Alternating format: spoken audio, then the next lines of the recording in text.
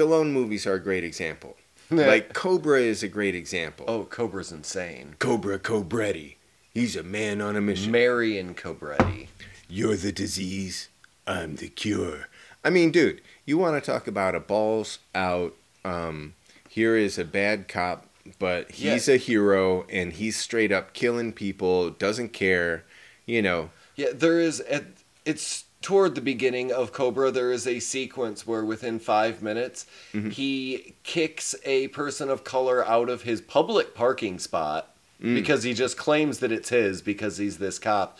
Then he goes inside, opens the freezer, not the refrigerator, mind you, the freezer portion of his unit, pulls out a pizza, walks to a table, opens up a kit, and then takes a pair of scissors and snips off a chunk of the pizza and then eats it.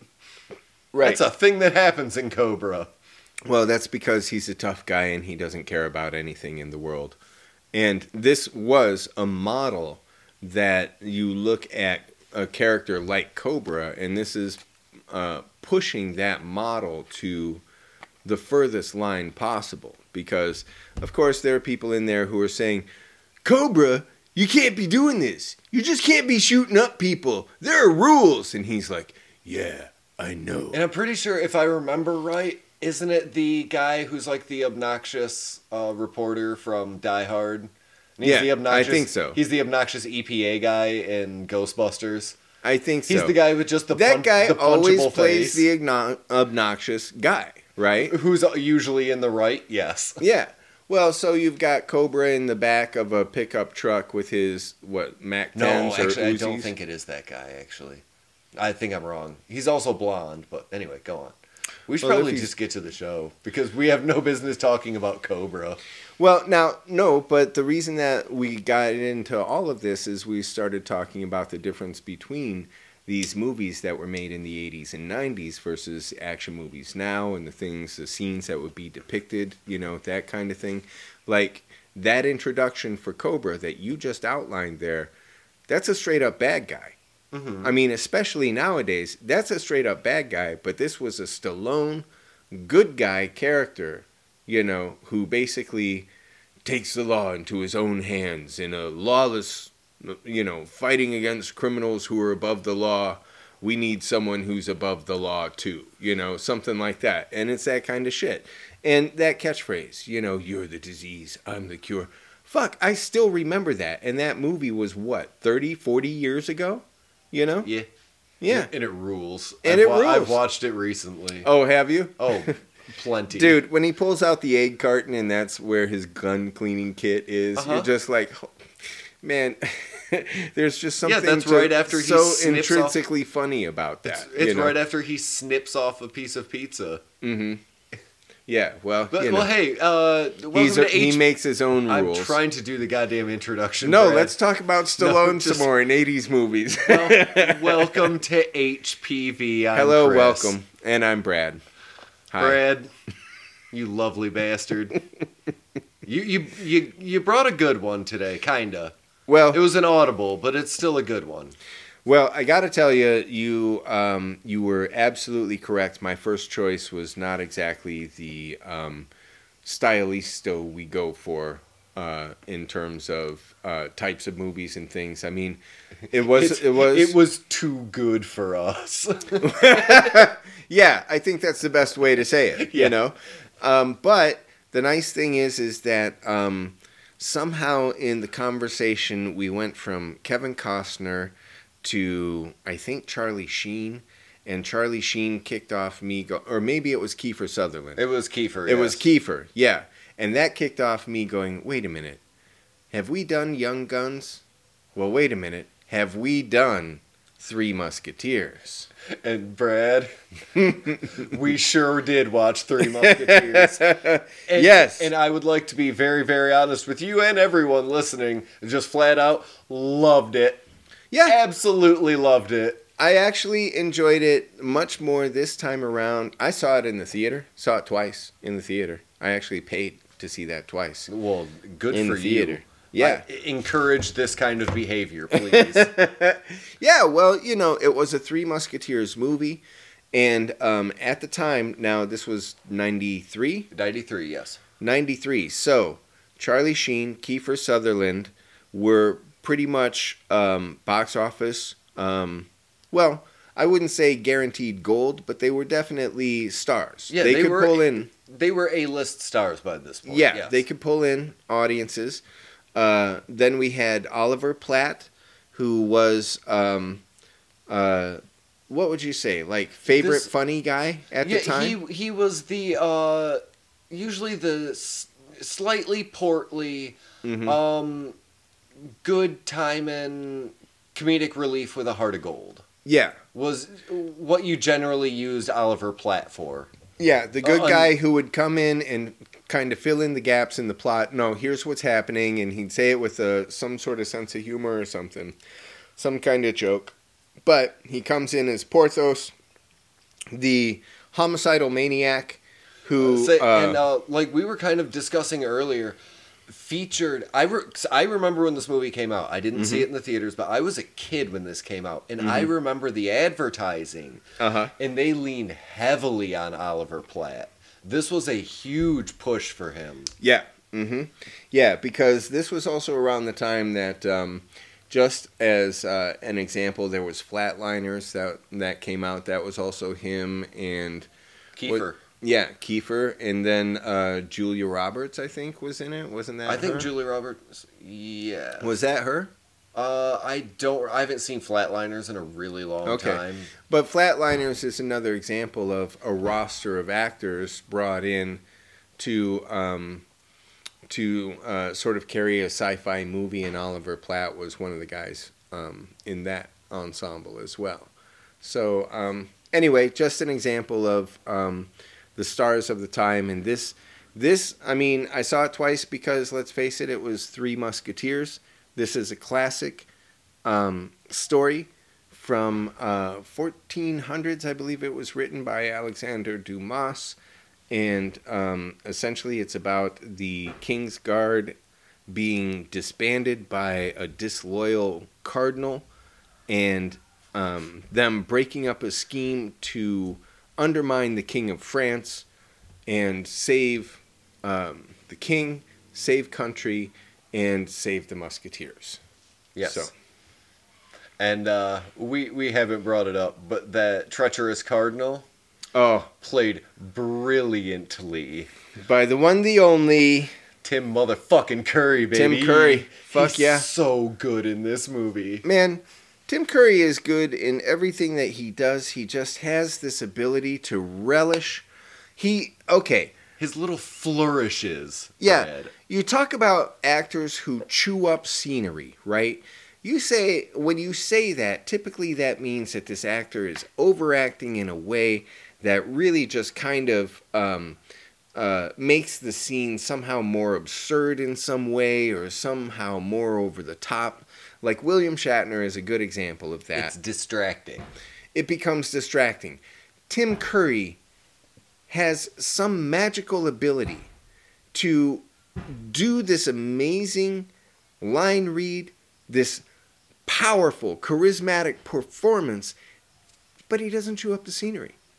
You just totally love watching this fucking guy's eyes bug out, his mouth gets big, and he's like, yes! Yeah. Oh my God, he's so fucking good. And like you were saying, his line delivery, the way he'll say something and then come back with a little quip.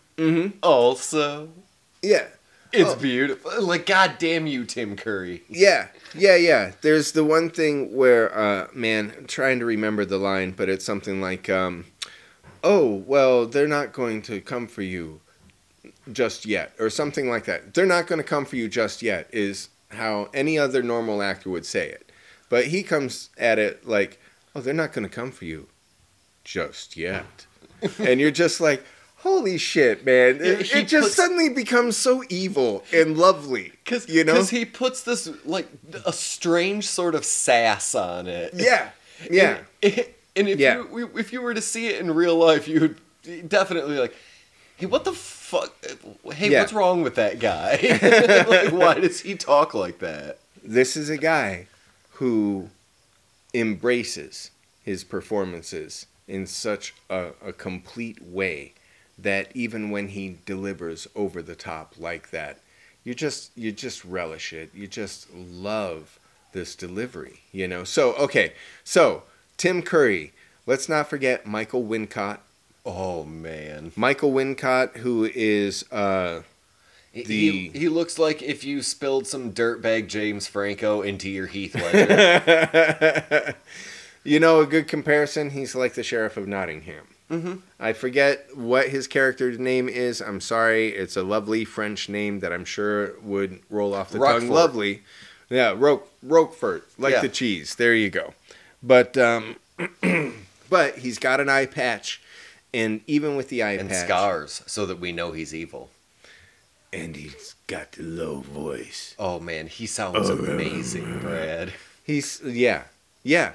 I mean, now you're right. Christopher Lee has a great bad guy voice, but Michael Wincott just has this way of growling out a sentence that just makes you go, "Oh, dude."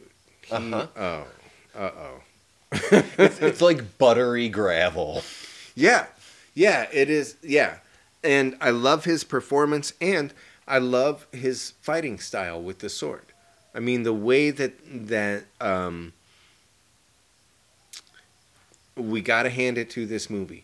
They did give the individual characters individual fighting styles. They sure did. So unlike some movies these days, Star Wars, where all of the lightsaber moves are basically the same shit. Same old shit. Right? Mm-hmm. This had the different characters. So even Michael Wincott as the bad guy, when he's facing off against Kiefer Sutherland and then Chris O'Donnell and then whomever else he's taking on, he's got a specific flow that really leans into that sort of Predator type of movement, you know? He's very slinky. Yeah. Yeah, slinky. But you also see, again, with those different styles, like there's Porthos, who's Oliver Platt, he's pulling out fucking crossbow pistols. He's got little bombs he's throwing around. It's like, Jesus Christ, man, this guy's a killing machine. He's got the ropes with the weights on it. Bolos, yeah. Yeah, that he kills the dude with. Yeah. Guy's running away. This thing hits him in the face. Now these bolos, effectively, it's a variation off of a traditional weapon. But the long and the short of it is that you've got 3 weighted balls that are tied together by a rope, and you can throw these and use them to entangle and capture a target. So they're meant to be thrown more for the legs or something like that. And this guy throws them at this guy's head, wraps the guy's head up. While he's running away. The man is running from him, having already been effectively defeated. Yeah, exactly. Excellent point. How many times in this movie did we see someone who was effectively defeated, surrendering, giving up, on the ground, whatever, and they still get a fucking sword to the gullet or whatever? No, you're dead. You're done.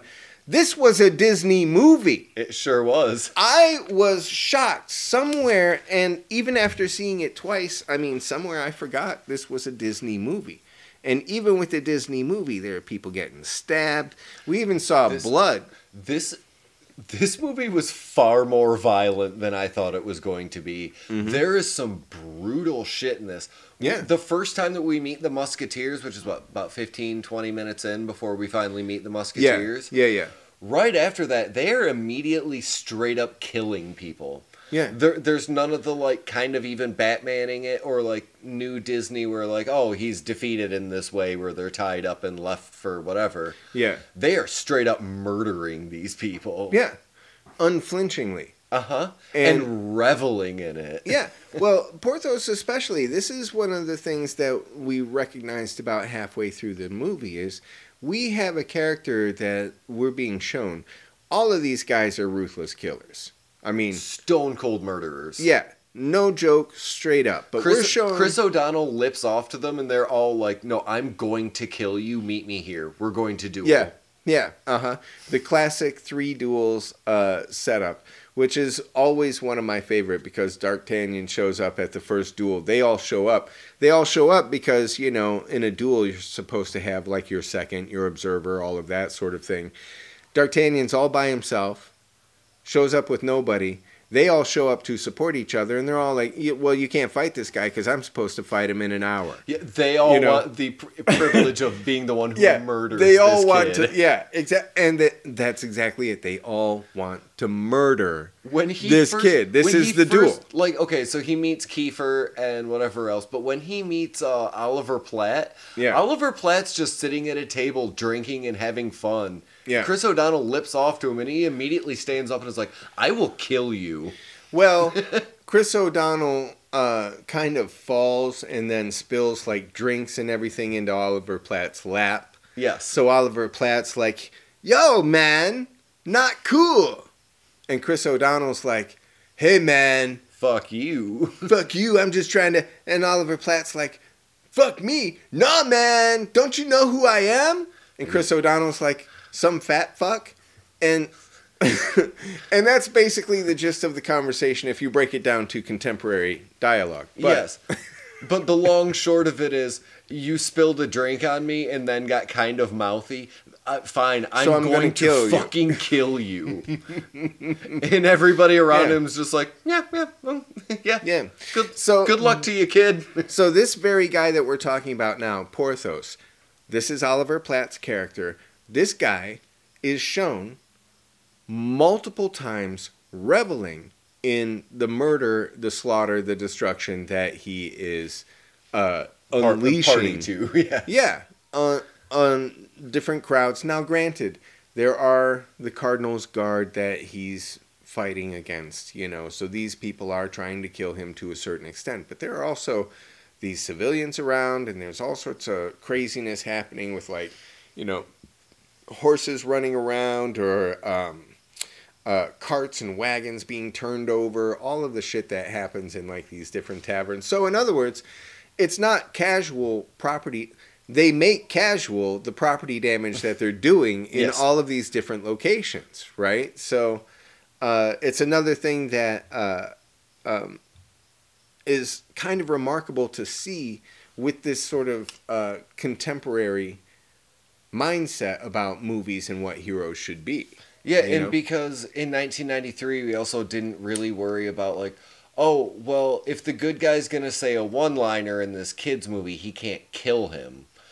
Porthos is straight up killing people and then joking about it. And there are several times where, like, after he crushes that dude's face and then strangles him effectively, his line is like, God, I love my work. Yeah.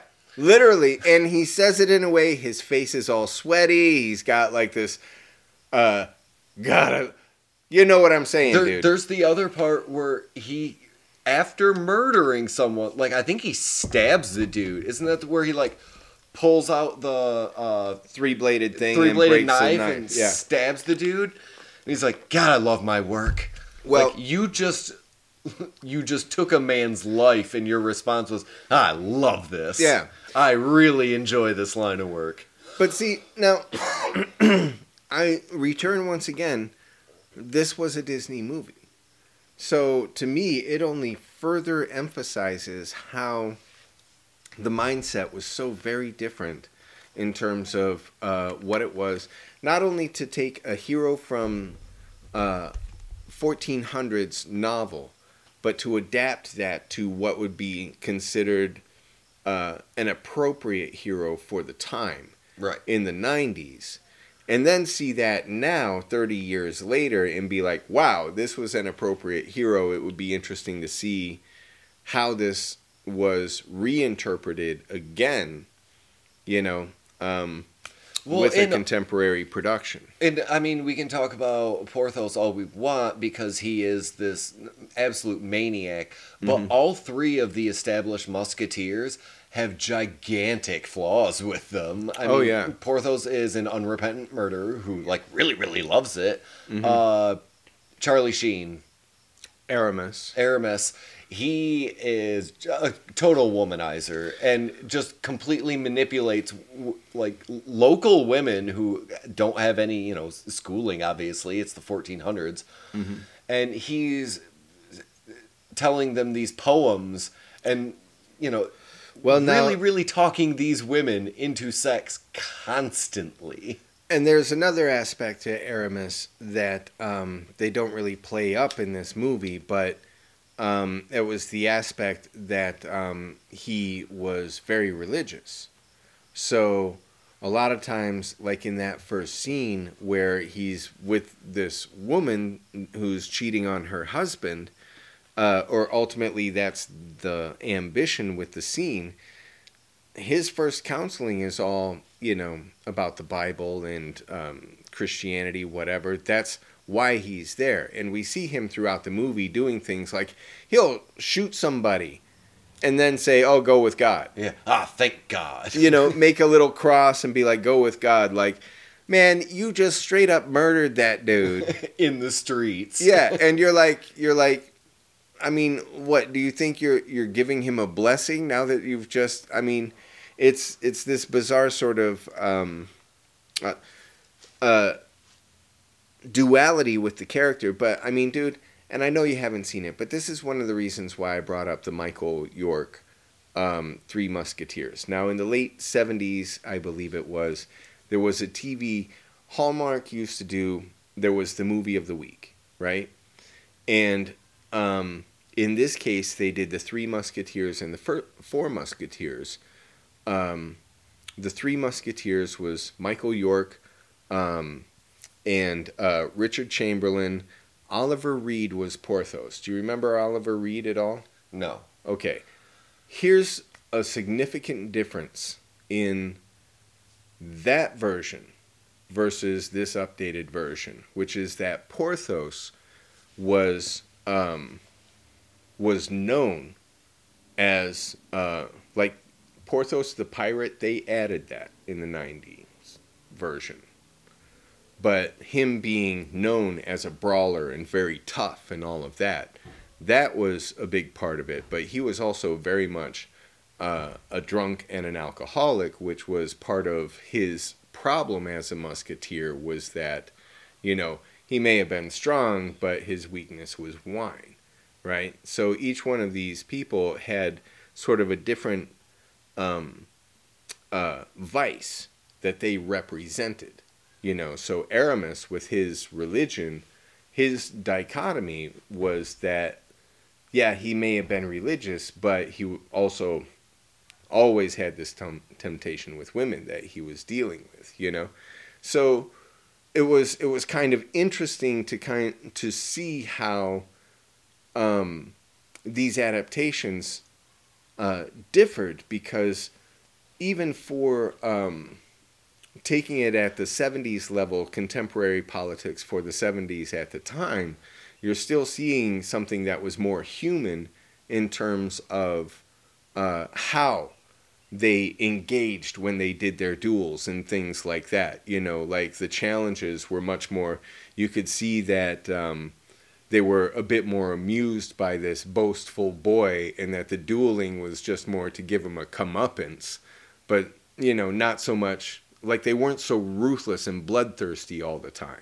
Drunks, yeah, but it was a different kind of thing, and it felt a little bit more authentic rather than played up for a joke or for frivolity, Yeah.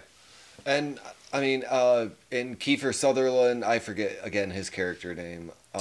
Athos. Yeah, total drunk. Yeah. All the time. Yeah. And there's a spot in this, but I'm sure we'll get to it, but like he tells Chris O'Donnell this really long, depressing fucking story while he's drinking alone in the corner. Yeah. And says, well, sit down, I'll pour you a glass of wine, while he's just slugging it out of the bottle. Mm-hmm, and he basically tells him, like, yeah, this is why I'm constantly alone and don't have human connections, and I drink by myself. Yeah. Yeah, exactly. If you want to drink with me, we're not going to have conversations. We're going to drink. Yeah. Well, and it's quite a what is it? An information dump that happens in this one monologue. Yeah. You know, because they literally say, like, there could have been moments where just prior to that, it's something like, oh, he likes to drink alone or something like that. You could have in those moments been a little bit more like, be cautious, boy. He's, nursing more than that bottle there.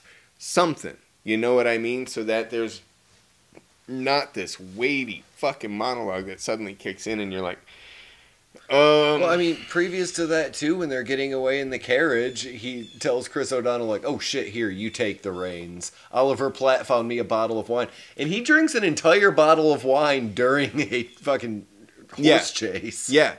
Yeah, well, it's still that example of this is frivolous. We're all having fun and all of this. Don't think about what we're actually doing here. Yeah, because you would not see those sequences now. Because we put bouncy, fun music behind it, and Porthos cracked a joke or two.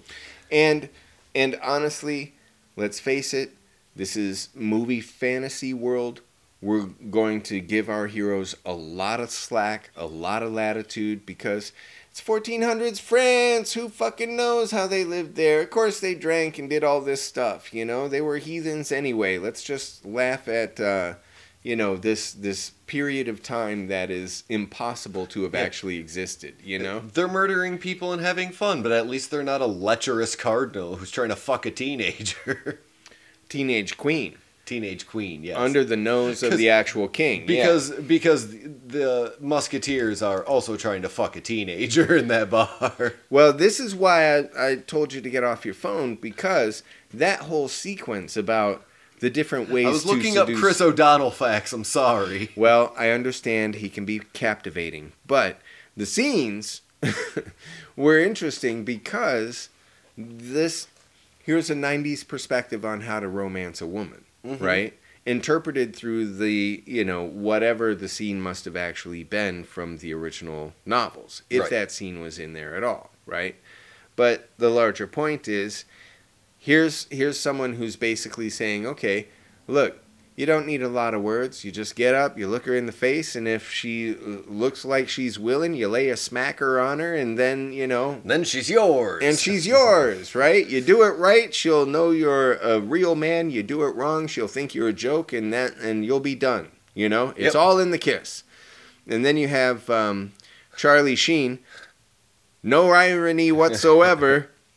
Charlie Sheen goes and recites a poem. And frankly, the way he recites the poem is really kind of shitty. Yeah, it's fine at best. Yeah, at best. But, the actress does what she's paid to do and fawns into his arms. And, we have this demonstration of essentially, no, you woo the woman through her mind. Engage the intellect, the fantasy, what have you. And then you have Chris O'Donnell who tries to do it and who stumble bums over to this girl. Like a good old virgin boy. Mutters a bunch of nonsense at her and then just aggressively grabs her and kisses her. Yeah. Uh-huh. Good thing she was into it. Well, good thing she was probably standing there watching the whole scene and recognizing, oh, this he's going to need some help. Look at this dumb shit. Look at this 32-year-old idiot virgin. Yeah. And that whole scene, once again, I don't know that you would see a scene like that play out now. No. So because it's sexual assault mainly, but well, on one hand, see, and this is why it all starts to get into it. That's me being a nitpicky dick. I get it. Yeah. Yeah. But so moving forward from there, essentially at this point, the Three Musketeers have not officially accepted D'Artagnan. But they recognize the name D'Artagnan because they recognize that his father genuinely was a musketeer, so they allow him to pal around. And because of this palling around, he gets associated with them and sort of gets wrapped up into finding out that, oh yeah, Tim Curry, the Cardinal, really is trying to kill the king. And he's actually got a spy by the name of I don't know, some French sexy lady played by Rebecca De Mornay. Say by the name of Rebecca De Mornay. Yeah, Rebecca De Mornay, who is carrying a treaty that simply needs to be signed by the Duke of England, one of the dukes or kings or whatever title. It needs to go to Britain to be signed. Yeah. And it's this... And she's the already, courier. and it's already supposing that the King of France has been killed. Exactly. So the cardinal's signature is already on it, and he's literally sending her with this document saying, the minute his signature is on here, this is valid, and the French king will be dead, and I will be king. So, boom, go do your covert mission. And Chris O'Donnell, because he's our sexy American playing the French guy hero, he hears the whole conversation, shares it with his Three Musketeer buddies, and they all say, well, obviously... After a thrilling escape. Well, yeah. Well, and okay, let's talk about the money in this movie. Okay, Brad, yeah, I've been itching to get down to it. Okay, all right.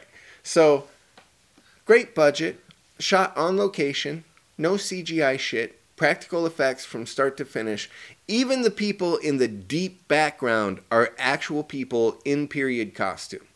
The action in this movie fucking rules, dude. Isn't it good? I was surprised, dude. And I don't mean just like your one-on-one action. The entire sets. I mean, I'm jumping way to the end, but no one cares, dude. Yeah, the Cardinals men versus when all the Musketeers show up. Yeah. And it is a total just mayhem on a battlefield. Yeah. Shot from above. Fucking goddamn it rules, dude. They must have had at least, what would you say, 150, 200 people in costume, red and blue costume, who were out there with actual rapiers, going through choreography. Battle. Yeah, doing full-on choreography, fighting for a courtyard. I mean, dude, even towards the tail end, right, when you are getting to Michael Wincott and Chris O'Donnell. Kiefer. Oh, okay. Right? Yeah. At that point, you're starting to see bodies on the stairs, right? Now, okay, just from a production value standpoint, you're talking about someone who is paid to show up on the day, put on a costume, and lay on stairs for about 8 hours, probably 10 or 12, while they're doing all of this other fight choreo. You're not supposed to move. No one's ever going to see your fucking face. But that's your job. And they have littered the hallway with these extras. Now that is production value, Chris. Right fucking there. That's what we miss when it's all this CGI shit and you're in volumes and all of this, bullshit now. Dude, the set decoration in this is fucking fantastic. When they are chasing Richelieu and he's getting in that boat and everything's lit by fire and they're in an underground cavern or whatever with two flame pots out in the water on this gigantic boat. Yeah. Dude, it looks fucking amazing. Yeah. And it's one of those things that you go, well, okay, Disney has money. Okay, Disney has money in 2023. In 1993, Disney was on a real upswing. They were just cranking back up. Yeah. To spend that much money on something like this is a real risk that Disney took. And god damn it, they made everything look perfect. Yeah. There's not... The other side of that Disney thing, too, is that a lot of that upswing was because of animated movies. Exactly. Not necessarily live action. So for them to be spending for live action like this, I mean, that's to me, that's impressive as hell. Really impressive. Like I said, I don't remember exactly when Little Mermaid was, but that was one of the big kickoffs, and then obviously Beauty and the Beast, Lion King, all of those. I don't remember what year Lion King was. It was all 90s stuff. No, I know, but I'm saying this might even predate that as being the resurgence of Disney's greatness. Really, could well be, because I know it wasn't Treasure Island 2000 or whatever the fuck that was. No, and I'm just saying that it's weird too that this is just kind of slid into obscurity because They must have spent so much goddamn money, but also how much of this shit do they have also laying around, because it's Disney, they've been making movies for 40 years. Well, it's funny you bring that up, because one of the things that... And they have people on staff that know how to do this. Well, that's one of the things that I was thinking as I was watching it, because as I was looking at the sets, the swords, all of the... the fabric for the costumes and all of this stuff. One of the things that struck me was that this was before the whole, move to Canada, where production started to go out to Canada, or production started to go out of Hollywood, right? When I first got out there, it was... summer of 97, right? So things were already starting to leave because Canadian production and all of that sort of stuff. And so, I mean, dude, no joke, in North Hollywood, there were probably like 7 or 8 different prop houses that were their own individual warehouses full of Western or Roman or, whatever period stuff, contemporary, back to period, all of that sort of thing. All of these prop houses effectively went under in the space of the first 3-4 years that I was living out there, because all of the work went away, right? But something like this, I mean, those prop houses, that's what those prop houses did. Was you want 150 rapiers? Okay, fucking fine. We've got this, right? And so it was fascinating to watch this and remember, oh yeah, there actually was a time when the studio system genuinely had like these warehouses, had all of this stuff available, could make these movies because they already owned the shit. They were just recycling it, refabricating the wraps and the cloaks with different emblems or whatever and making it work, So I really miss that. I don't know a lot about Disney's business model in the 1990s, but I can imagine a lot of these, producers, directors, set deck, everything. Mm-hmm. They're already on staff. This isn't people that you have to go find. It's yeah. You saw in the credits. All you have to collect is like, okay, well, who are we having star in this? Because we have people to do literally everything else. Exactly. You saw in the credits, and that's what convinced me, because I was still having trouble believing it was a Disney movie until the end credits. But you saw Buena Vista Sound, Buena Vista Studios. I mean, dude, you don't see those unless that's a full-on Disney product. You know what I mean? Because just like you're saying, they had these armies of staff. Now they still have armies of staff, that's true, but it's nothing like it was 30 years ago, which is a shame. And again, just going back to like set deck and costuming, these are professionals who know what they are doing. There is not a thing I'm sure if you really, really looked, there might be, but just on a casual viewing, there is nothing out of place. Everything looks fucking perfect. Well, and even the stunts, as you had mentioned earlier. The stunt crews are great. You're doing horses full gallop, and they even had a duel with Michael Wincott and Chris O'Donnell on horseback, which was great. They literally charged out each other and hanging from a fucking flag. I mean, dude, who does that now?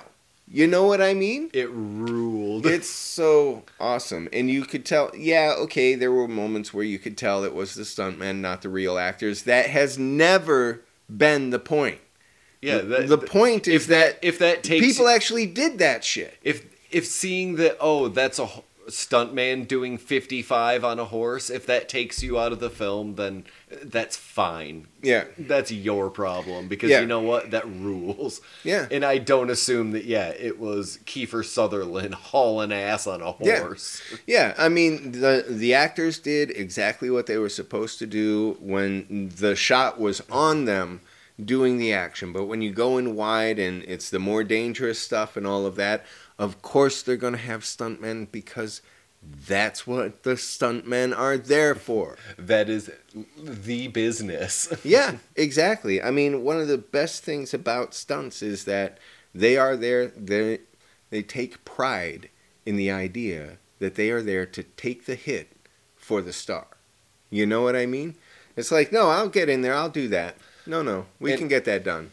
And if we are going to talk about performances, and I never thought I would ever feel the need to say these words, but hats off to Kiefer Sutherland. He must have actually worked real hard on sword fighting, because, man, he pulls it out a few times in this, like in extended sequences of him doing sword fighting. Yeah. He's really good. Yeah. Or at least very passable for what this movie needed. Well, it's a great example of what I was saying earlier about the different fighting styles. You know, because Charlie Sheen, he's clearly given, okay, 1, 2, 3, 1, 2, 3, say your line, done. And nothing wrong with that, right? Yeah. Oliver Platt, do this, say a joke, done, right? Mm-hmm. Now, at this time also, I will say Kiefer Sutherland, at this time, okay, maybe he's starting to get into a little gray area in the personal life, but he still had a reputation at this time of being a hardworking and a professional actor, like showing up deep, ready to perform, you know, having researched his character and all of that sort of stuff.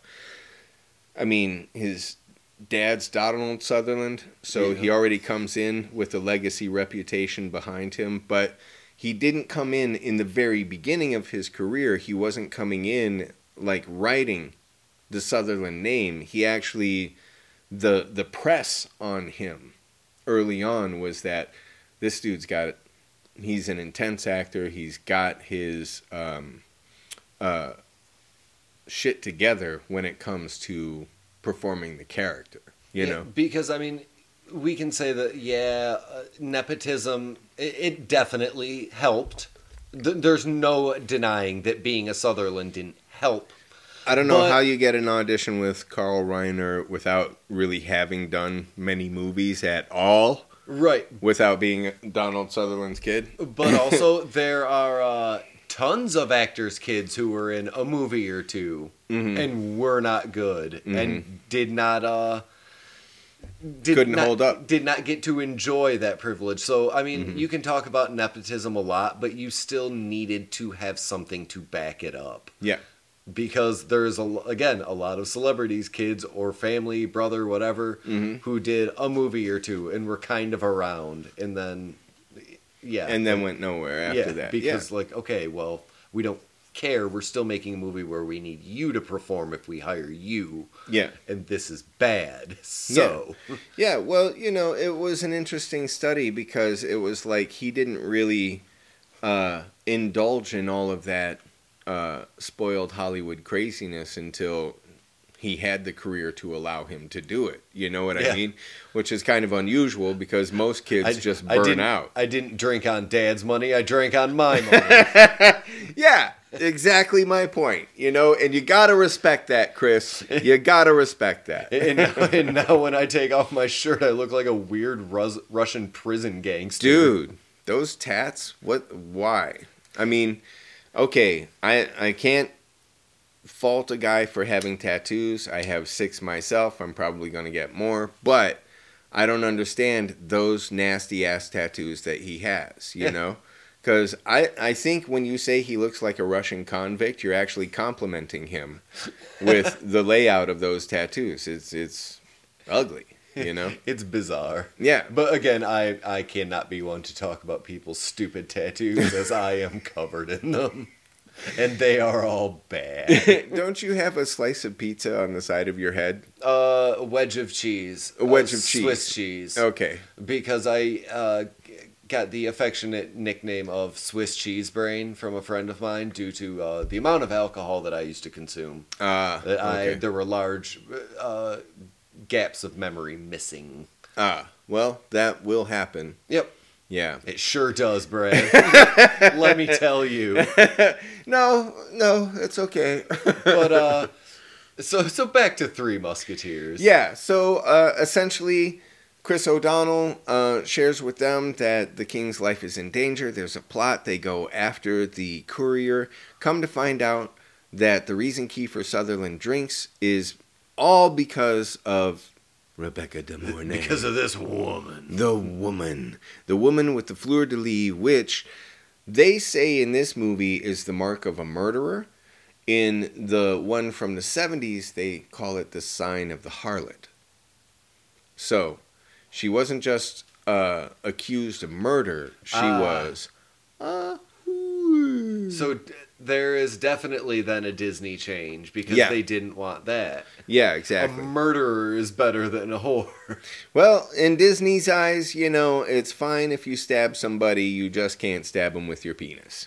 Exactly. So, I think that's the rule for most mainstream movies. There's another segment of film dedicated to that. Right. Exactly. Yeah. But, I think that's kind of the norm. Is that? Yeah. But still, interesting that this tattoo Could you has imagine this sort how of weird Cobra would be with full penetration? Cobretti. Well, the dude.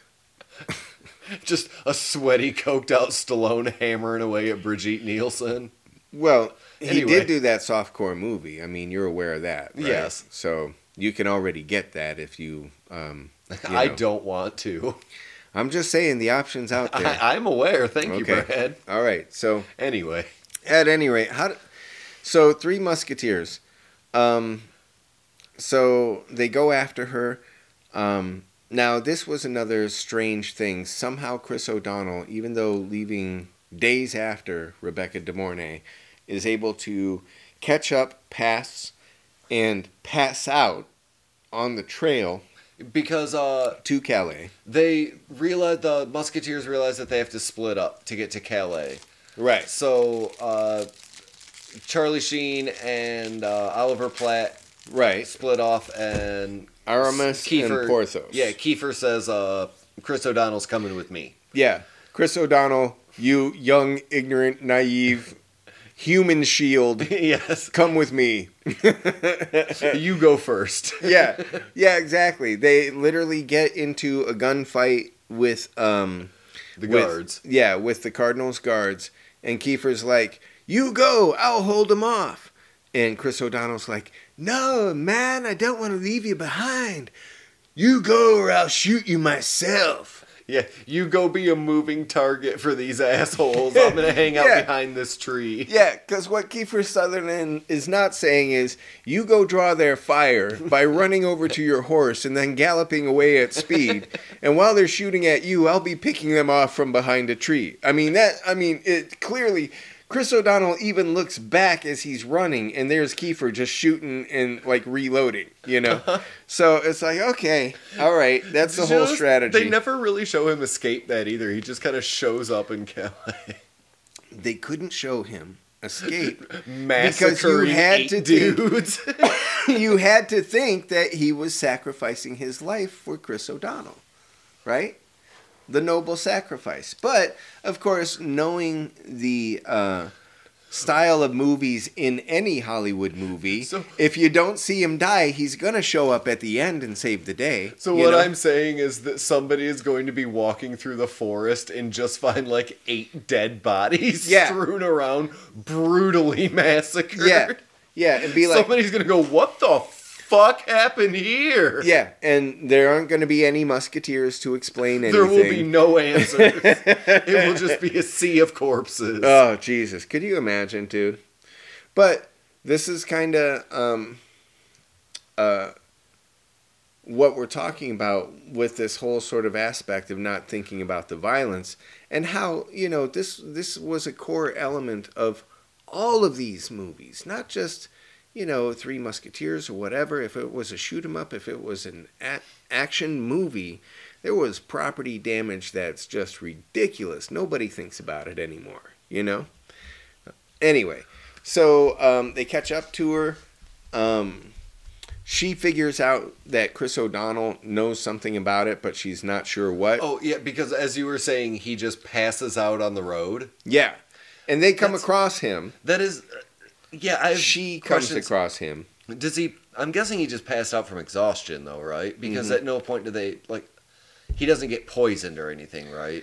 Right. The Okay. idea is I was that just he's been wondering- riding day and night, and when he collapses on the road, passes out, his horse basically fucks off and disappears. Okay, well, I was just clarifying so that Yeah. I didn't miss something like, oh, he had been poisoned, and after No. a few days it got to him or something. Okay. But see, now that's a good question, because one of the things that they don't do with Rebecca De Mornay, but they do bring up in this other series, is how she killed the other guy.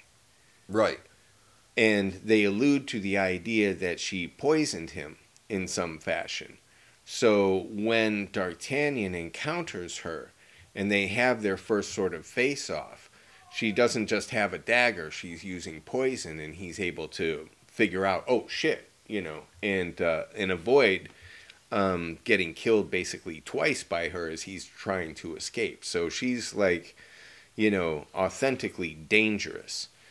And yeah, so I just gave it up there though. Chris O'Donnell escapes and reunites with the other Musketeers, and then it becomes this full-on race to get back to the king. You have to get back to Paris. Right. Oh, dude. From Calais. I'm sorry. I don't want to Right. gloss over this. I almost did completely gloss over this. Rebecca De Mornay's death. What'd you think, dude?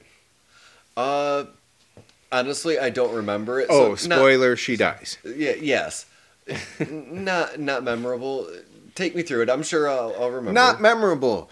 My gracious. Okay, so... Was I looking at Chris O'Donnell facts again? You may well have been. But, so what happens is they're going to execute her. Remember? Oh shit! Okay, yep. All right, I remember. Yeah. I couldn't. I got some of the characters confused, Brad. There's a lot of characters, and Yeah. I had to ask you a few times who Rebecca De Mornay even was. Yeah, well, they go through a lot of introductions real quick. This is bananas. Yeah. So there's a guy who basically, Rebecca De Mornay killed his brother. Somehow or other, and I don't know how, he catches up to them.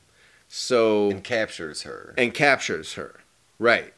So by the time the Three Musketeers get to her, she's already in prison, and this guy is like, nah, fuck her, I'm gonna kill her.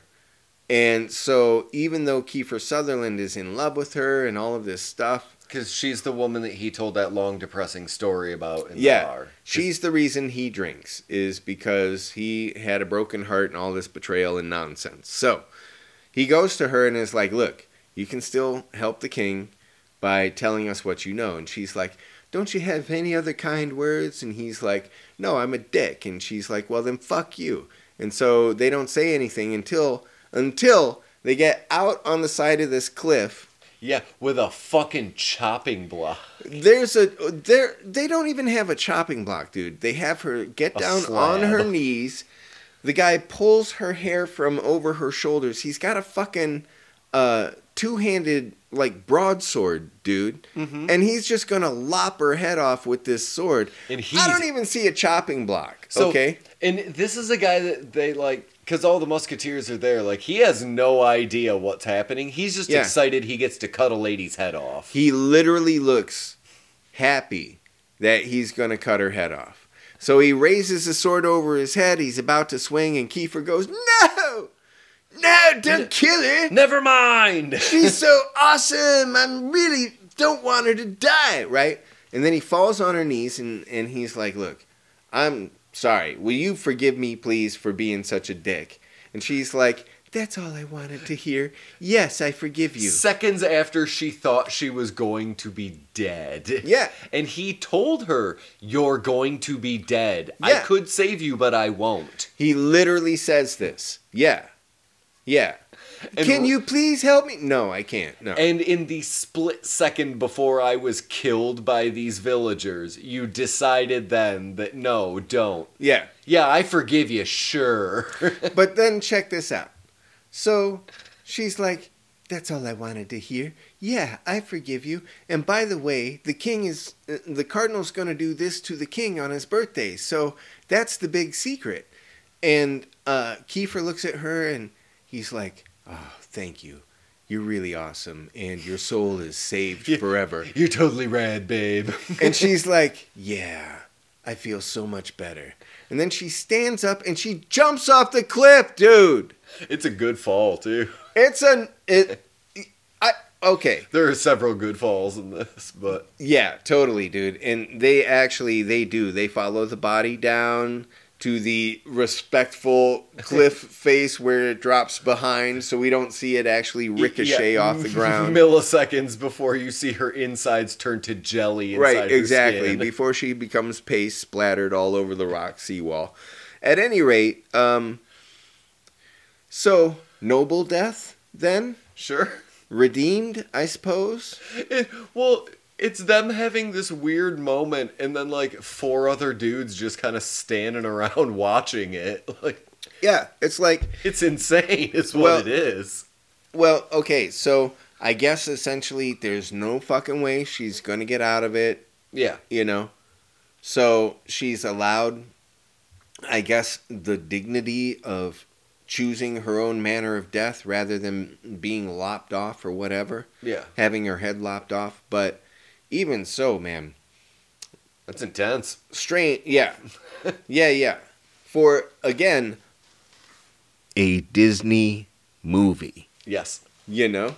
So, here's something that we've kind of skipped over a whole bunch, just in the general plot. The Cardinal Richelieu is basically begging everyone around him to kill him at all times. Isn't this interesting? This is a bad guy who literally we see pushing the boundaries.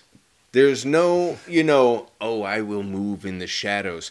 We see him literally as he is moving in the shadows, the way that he's talking to these people is outright disrespectful, and in that time should have gotten you murdered. Yeah. But he's able... Now, this is why, once again, I think there are moments where the writing and the construction of the scenes are so clever, because you see the only times he actually gets threatening is when he is alone with that person, and he is so close quarters that he's basically just whispering in their ear. Low tone, oh, well, this is what I would really want to have happen, right? After he disbands the Musketeers in the beginning, he and his Michael Wincott, his one-eyed Sheriff of Nottingham. Yes. Yeah. They're standing on an indoor stairwell alone. Like, it almost... for modern perspective, it kind of looks like the staircase of like a parking garage. Right. Just giant and made out of stone. Right. Palace steps, but they are completely alone. Mm-hmm. And he's alone with this man who is a cold-blooded murderer. Yeah, Wincott, clearly a killer. His cold-blooded murderer. Yeah. And has presumably taken abuse for a while. And he is doing nothing but just verbally assaulting this man. Yeah. Because he is so goddamn arrogant that nobody will rise up against him. Tim Curry even taunts him about his eye patch. Yeah. Which, imagine, anybody else taunts... It's like literally poking a tiger with a stick. Yeah, and telling him that you're going to take his other good eye. Yeah. Yeah. While you're alone with this man. Yeah. The balls. And, we talked about this in the moment, but... Imagine, he just pulls out his dagger, stabs the cardinal in the heart, wipes the blood off the dagger, sheathes it, and then says, "Help! Assassin. Somebody just stabbed the cardinal. I was just coming upstairs. What happened? Assassin! Seal the building!" Who's going to say otherwise? Exactly. Right? The cardinal's right-hand man just stabbed the... Unthinkable. Yeah. But this is why those scenes with the Cardinal are so great, because each one of these moments you're like, this guy would be fucking dead. But then they show conversations later and people are like, really? Is that what really happened? Rebecca De Mornay threatens to cut his dick off, if I remember correctly. Yeah. Uh-huh. And he politely backs off.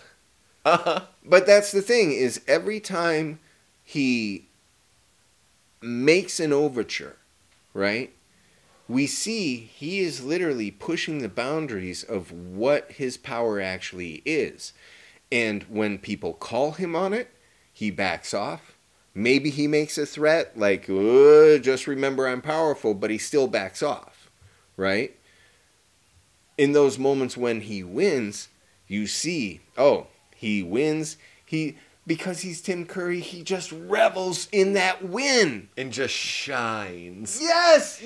It is so fucking amazing to see this evil power portrayed the way it is. I mean, the next best thing that you can think of in terms of Disney, and this is even before they owned it, was the fucking Emperor Palpatine, right? Mm-hmm. Because those three prequels, he's all like, I will make it legal, and all of this shit.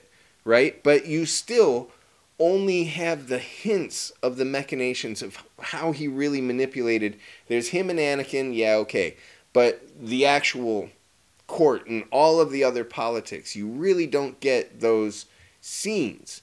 But with this Three Musketeers, you've got this guy just reveling in being evil and being manipulative. It's great stuff. And it is interesting that nothing has changed from the 1400s to the current day. You give a single man a shit ton of power for an extended period of time, they become disconnected from the actual world. Yeah. And become just this thing that lives in the shadows that the public has no idea who these people really are. This is why I say know your history.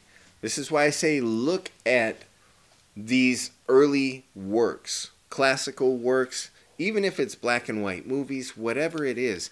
If it was made 50 years ago, if it was made 100 years ago, if it was made 1,000 years ago, and we still have documentation from 1,000 years ago, you can see these human relationships are all fundamentally the same. The dynamics work the same. They translate roughly the same. And that always have. And that teaches you that the minute you start to go, nah, people aren't like that. No, people are like that.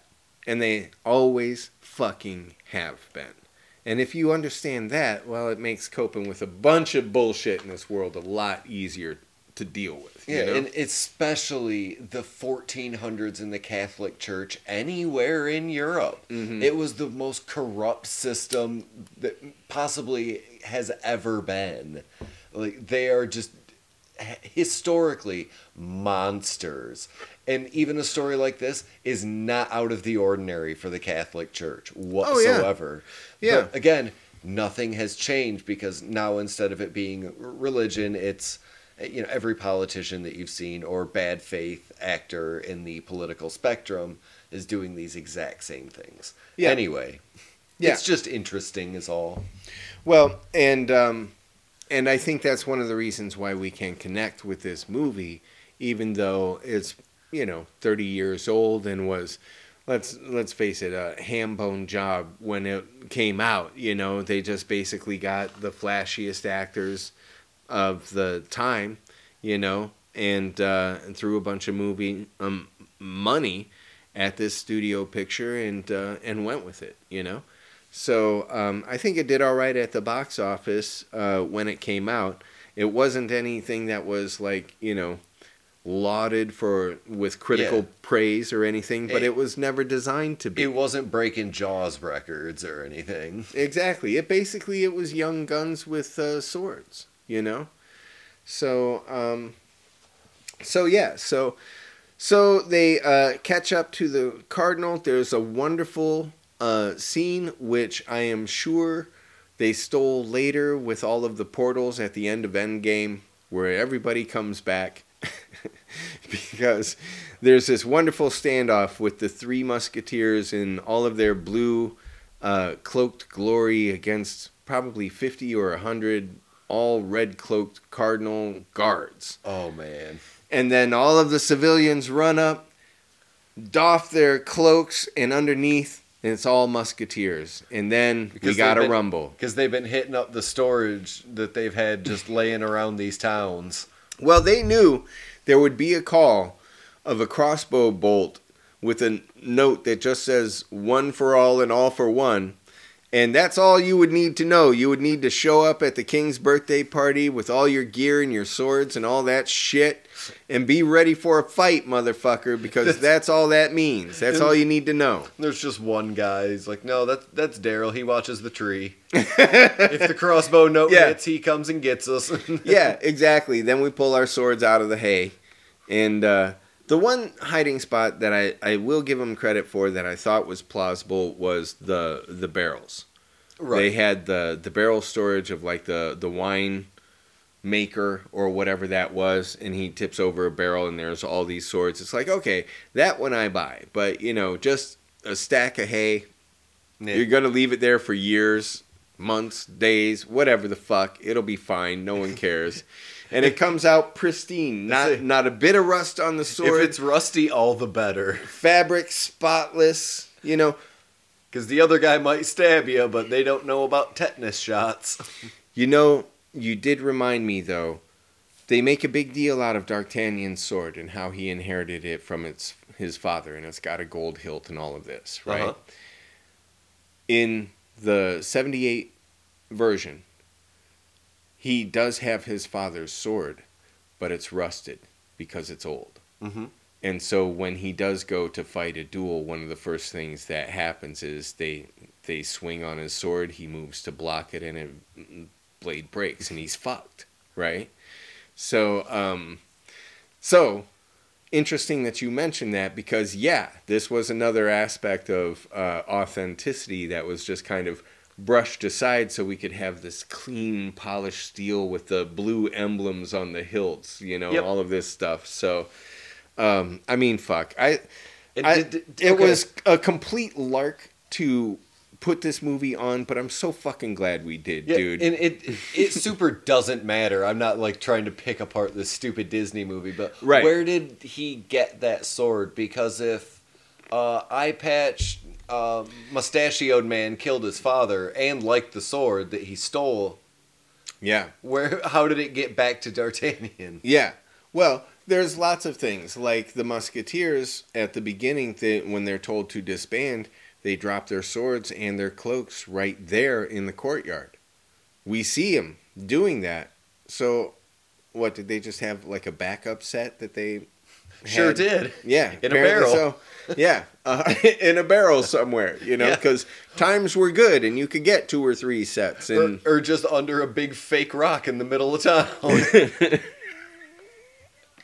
Yeah, so lots of stuff to love about this movie. Which, to be fair, what if you get a whole lot of blood on your first Musketeer outfit? You're going to need a backup because you don't want to have flies on your nice robes.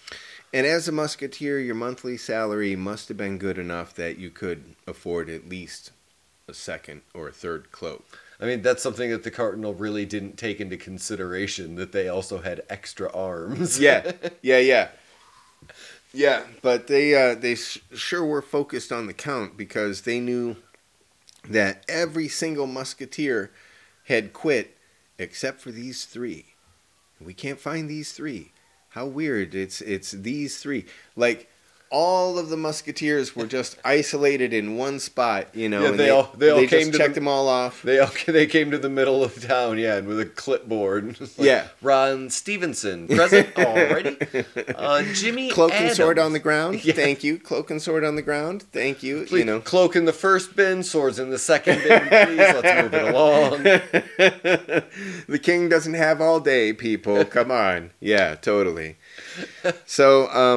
So yeah, but I love this movie. I will say it. I do love this movie, and I love it because it is an excellent example of the action movies that you just went to be entertained. You didn't want to think too much about it. You didn't need to think too much about it. There's some women. There's some lovely heaving chests in those costumes. Chris O'Donnell wakes up next to just Rebecca De Mornay's tits. And who wouldn't want to do that, That's fair. Yeah, but these are the kinds of things that it's like, okay, I remember when I would just be like, you know what? I got 2 hours in between whatever the fuck I'm doing. Let me just go check out this movie. Go check it out. Not think about anything. Go and enjoy my day. And like something like this, I know that I bought the second ticket, not because I like Chris O'Donnell. I didn't like Chris O'Donnell at all. What I liked was all the swashbuckling stuff. I loved the swords, all of that. That was worth the second ticket for me. So I have a big rule when I am watching films like this, because this falls into kind of the specific category of like, yeah, what movies would I watch like for research for an HPV? And this would absolutely be one of them. And one of my biggest rules is, if you're going to be stupid, fine. Be a stupid movie. I don't need everything to be a 2-hour mental exercise after I watch it. Right. But be entertaining. If you're going to be stupid, entertain me. And this movie, from start to finish, has almost no fat on it. The pacing is done perfectly. Yeah. The swashbuckling, the action scenes, the comedic releases here and there, the Cardinal being a fucking lecherous old creep. The bad guy is a genuine bad guy. Both of the bad guys are genuine fucking bad guys. Uh-huh. You know, it's none of this, oh, but they were abused as a child, so we should be sympathetic, you know, or they didn't get this as a kid, so we should be sympathetic. No, fuck it. These guys are bad guys. They're evil right? fucking pricks. Yeah, and they're moving on innocent people deliberately, knowing that what they're doing is wrong, and they're enjoying doing it. So fuck those people. You know, these are the kinds of bad guys that you want in your movies, because when they get their comeuppance, it is so satisfying to know that good won. Yeah, you know? to watch the 16-year-old king of France just fucking punch Tim Curry into a river. He's straight. Okay, Aramis, Charlie Sheen, is in the boat, and he's ready. He tells the cardinal, surrender, right? And the king goes, no, hold on a second. Like, puts Charlie Sheen aside, and then just goes, whap! I mean, for an arc with the king, and seeing him just cold cock the cardinal and knock him into the water the way that he does, you're like, see? Because, and I mean, their relationship actually progresses pretty well, because it's like, it's basically, it revolves around trepidation. The king is concerned about this guy, but he's the cardinal. Yeah. I mean, and the king is a boy. You shouldn't cast doubt on this holy man. Right. I mean, yeah, right. I've heard things. I've heard lots of things. And by the end, when they're walking at his birthday thing, and the queen says something to the effect of like, "I'm nervous. The cardinal's here. He's an evil man." Yeah, and the king's like, I'm starting to suspect that myself. Like, yeah. I know. But notice once again the great writing. You just alluded to the scene where the king confronts the cardinal for the first time. I've heard these rumors. And it's such a good scene, because Tim Curry says... excellent. Tim Curry's like, oh, well, let me guess. Does it go like this? And he goes through probably 4 or 5 different things. 2 of them, definitely, he is actually doing. Yeah, we have seen him do these things. The others are like, oh, and, you know, I'm... and I turned somebody into goats. And yeah, exactly. I made the townsmen levitate. Believe me, King, Your Majesty, I've heard all of these rumors before. Yeah, some more extraordinary than the others. And it's just this great piece of manipulation that sets up doubt. Just enough doubt to where the cardinal can retain control for that length of time that he needs to continue his plot, you know? Yeah, it's kind of along the lines of when Merrick and Karras in The Exorcist go to confront the devil. Yeah. Merrick pulls him aside and says, the devil will mix truth with lies. Yeah. Yeah. To confuse you. Yeah. It's that exact same approximation that Richelieu does to the king in that scene. He gives him... I was just thinking how clever it was to, specifically with that example, that you use, that this is the cardinal, and we see him as this devil personified. This evil personified, and the way he manipulates, and the way that he's able to use these half-truths. I mean, again, really solid writing to justify and counterbalance these action sequences. So yeah, there's, these duels and lots of really good horseback stunts and things like this, but then there's also, no, you got to pay attention to the politics of what's happening here, because it's dark. Yeah. Yeah, it's some evil shit, man. It's some evil stuff, because basically Rebecca De Mornay's character is a woman who, let's say, had a troubled past, came across a musketeer, and because of both of their different...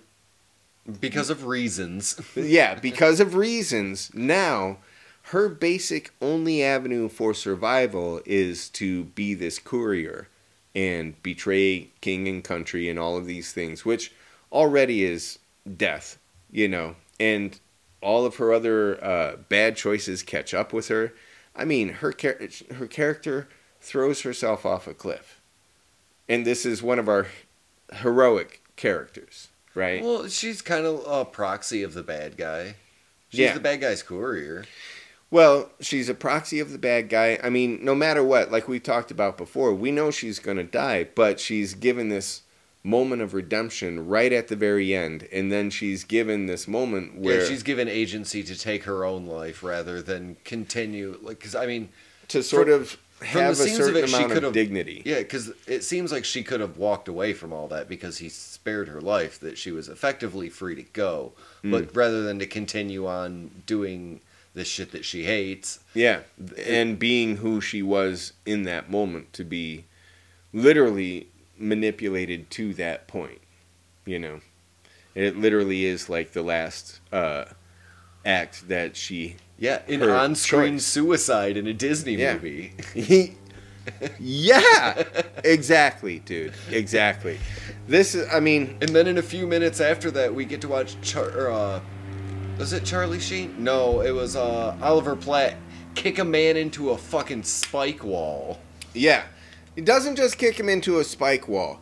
He then throws this lever, which brings down this huge front end of the spike wall, and basically like a mousetrap slams this guy and pushes him even deeper into the spikes.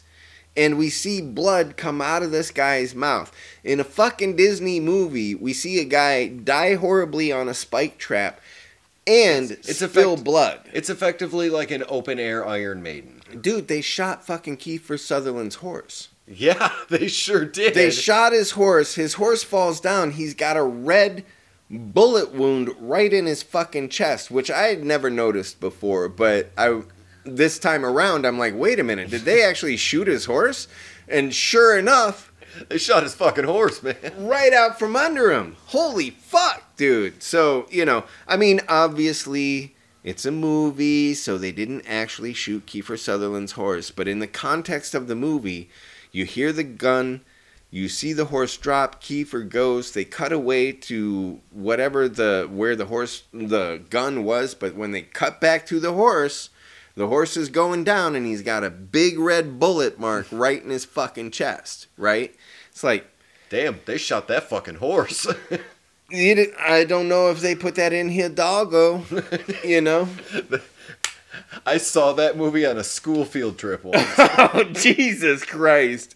Wow. It was either The Passion of the Christ or Hidalgo. Oh, my God. And I chose Hidalgo. Yeah, I think I would have chosen Hidalgo, too. Yeah, I don't need to see any of Mel Gibson's bullshit. No. Fuck no. But anyway, man, I don't have anything else to say about the Three Musketeers except for, God damn it, am I glad that I watched this. Yeah. This is an action-packed fucking movie, and even when it's not, again, the pacing is perfect to where they give you the plot that you need. They give you a little funny part. Oliver Platt makes a joke because he just murdered a man in one of the most gruesome ways you've ever seen. And they go repeatedly, multiple times. And then they go about to the next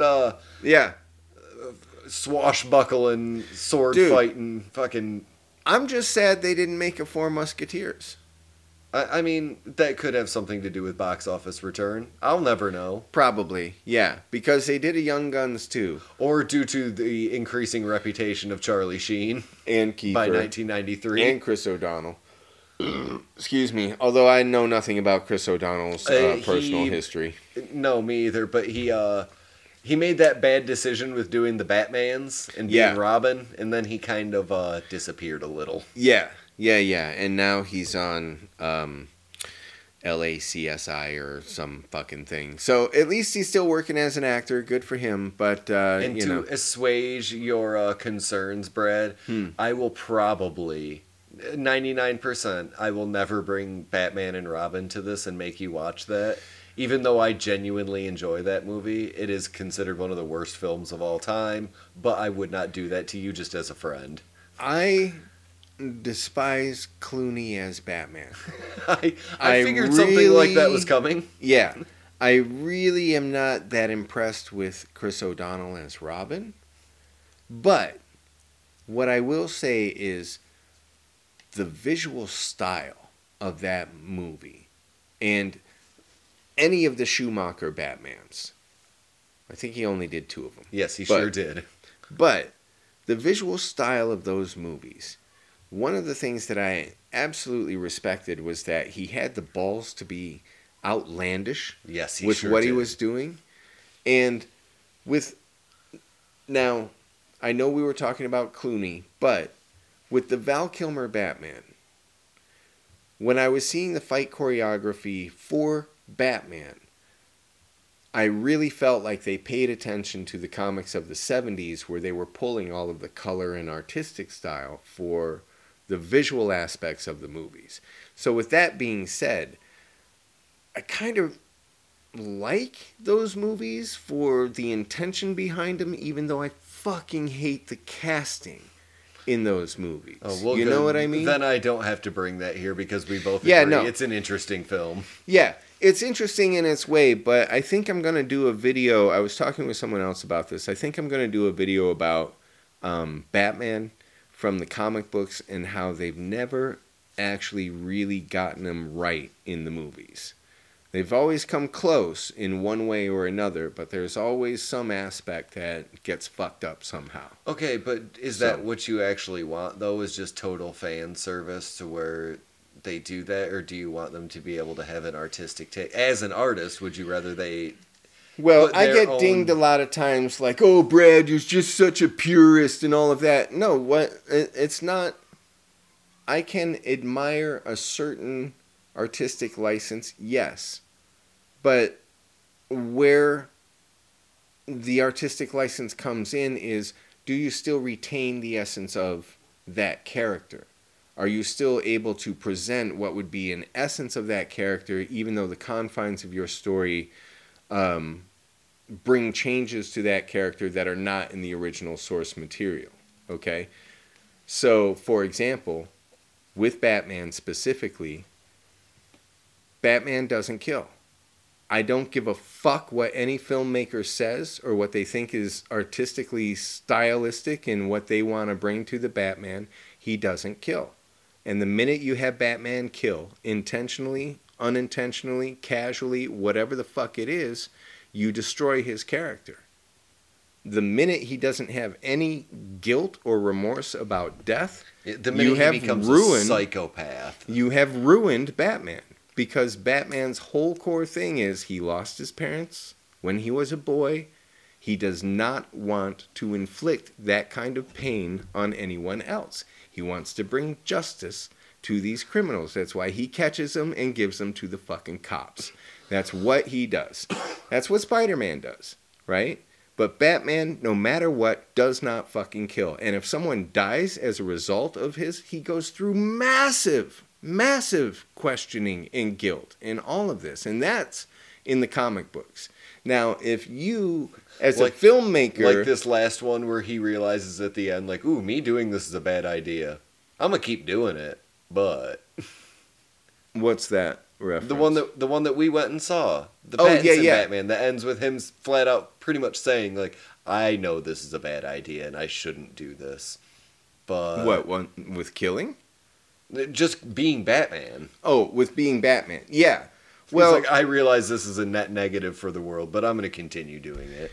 Well, yeah, and the thing about it, though, is that when that one ended, he comes to that conclusion, but he also comes to the conclusion that the way that I've been doing it has not been working. So I need to figure out a new way to do it. So, yeah, we're still talking. Yeah. But hey, Brad, do you have anything that you want to plug?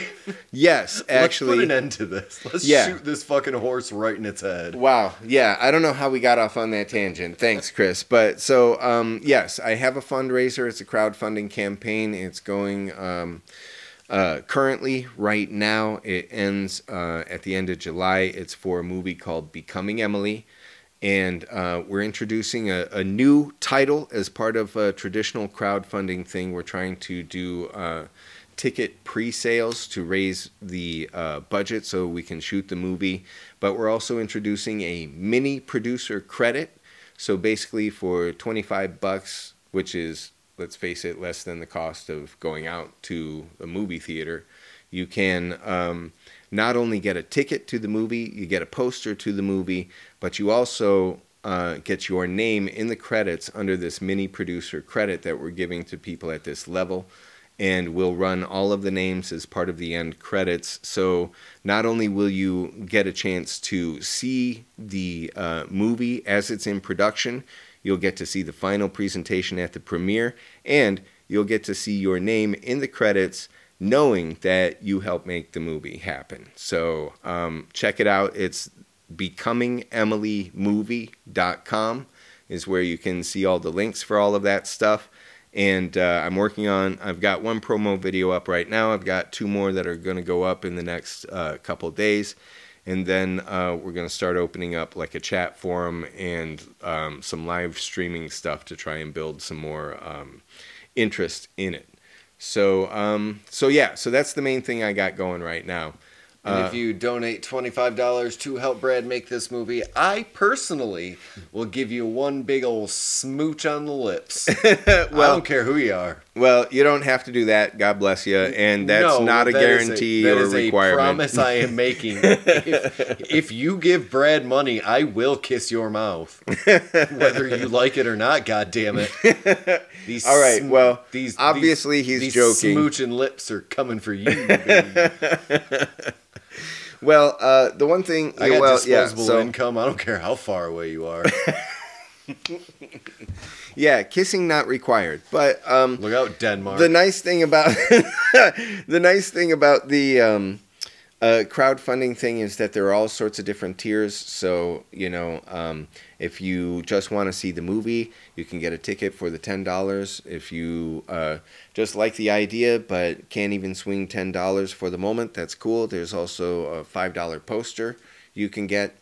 And all of it goes towards the production. The main thing is so that we cover legal costs and actually pay people for the time, the effort, their creative talent in getting this movie made. The main goal, the reason that the budget is there, so that we can do it as legit as possible, as economically as possible, and actually get a movie made in Grand Rapids that hopefully gets some legs under it and really helps get more production happening in the city. Because there are people here who deserve to work, and if we can put them to work, we should. So, and there are a lot of you out there that deserve kisses right on the mouth. So... take that into consideration. Kisses, not optional, not required. Entirely something that is farcical and humorous. Isn't it, Chris? Yes. Okay, thank you. So anyway, life is good. Everything else is good. What do you got other than kisses for people, Chris? If you're listening to this, obviously we have the horror vomit that I do with old Jimmy James Moreno. Nice. Old Jimmy James over there. Jimmy James. Yep. Old Jambalaya Jim, as I call him when he's not around. Well, I'm sure he'll hear this and enjoy that. I believe we also have a zine coming at some point. Yeah, he was saying something about this. Now, is this going to be an actual printed magazine? Yes, he has templates and everything. dig it. Very Yep. cool. So that is coming. You can find me sometimes streaming Diablo 4 on Twitch. You can find me on Twitch at horror_vomit_Chris.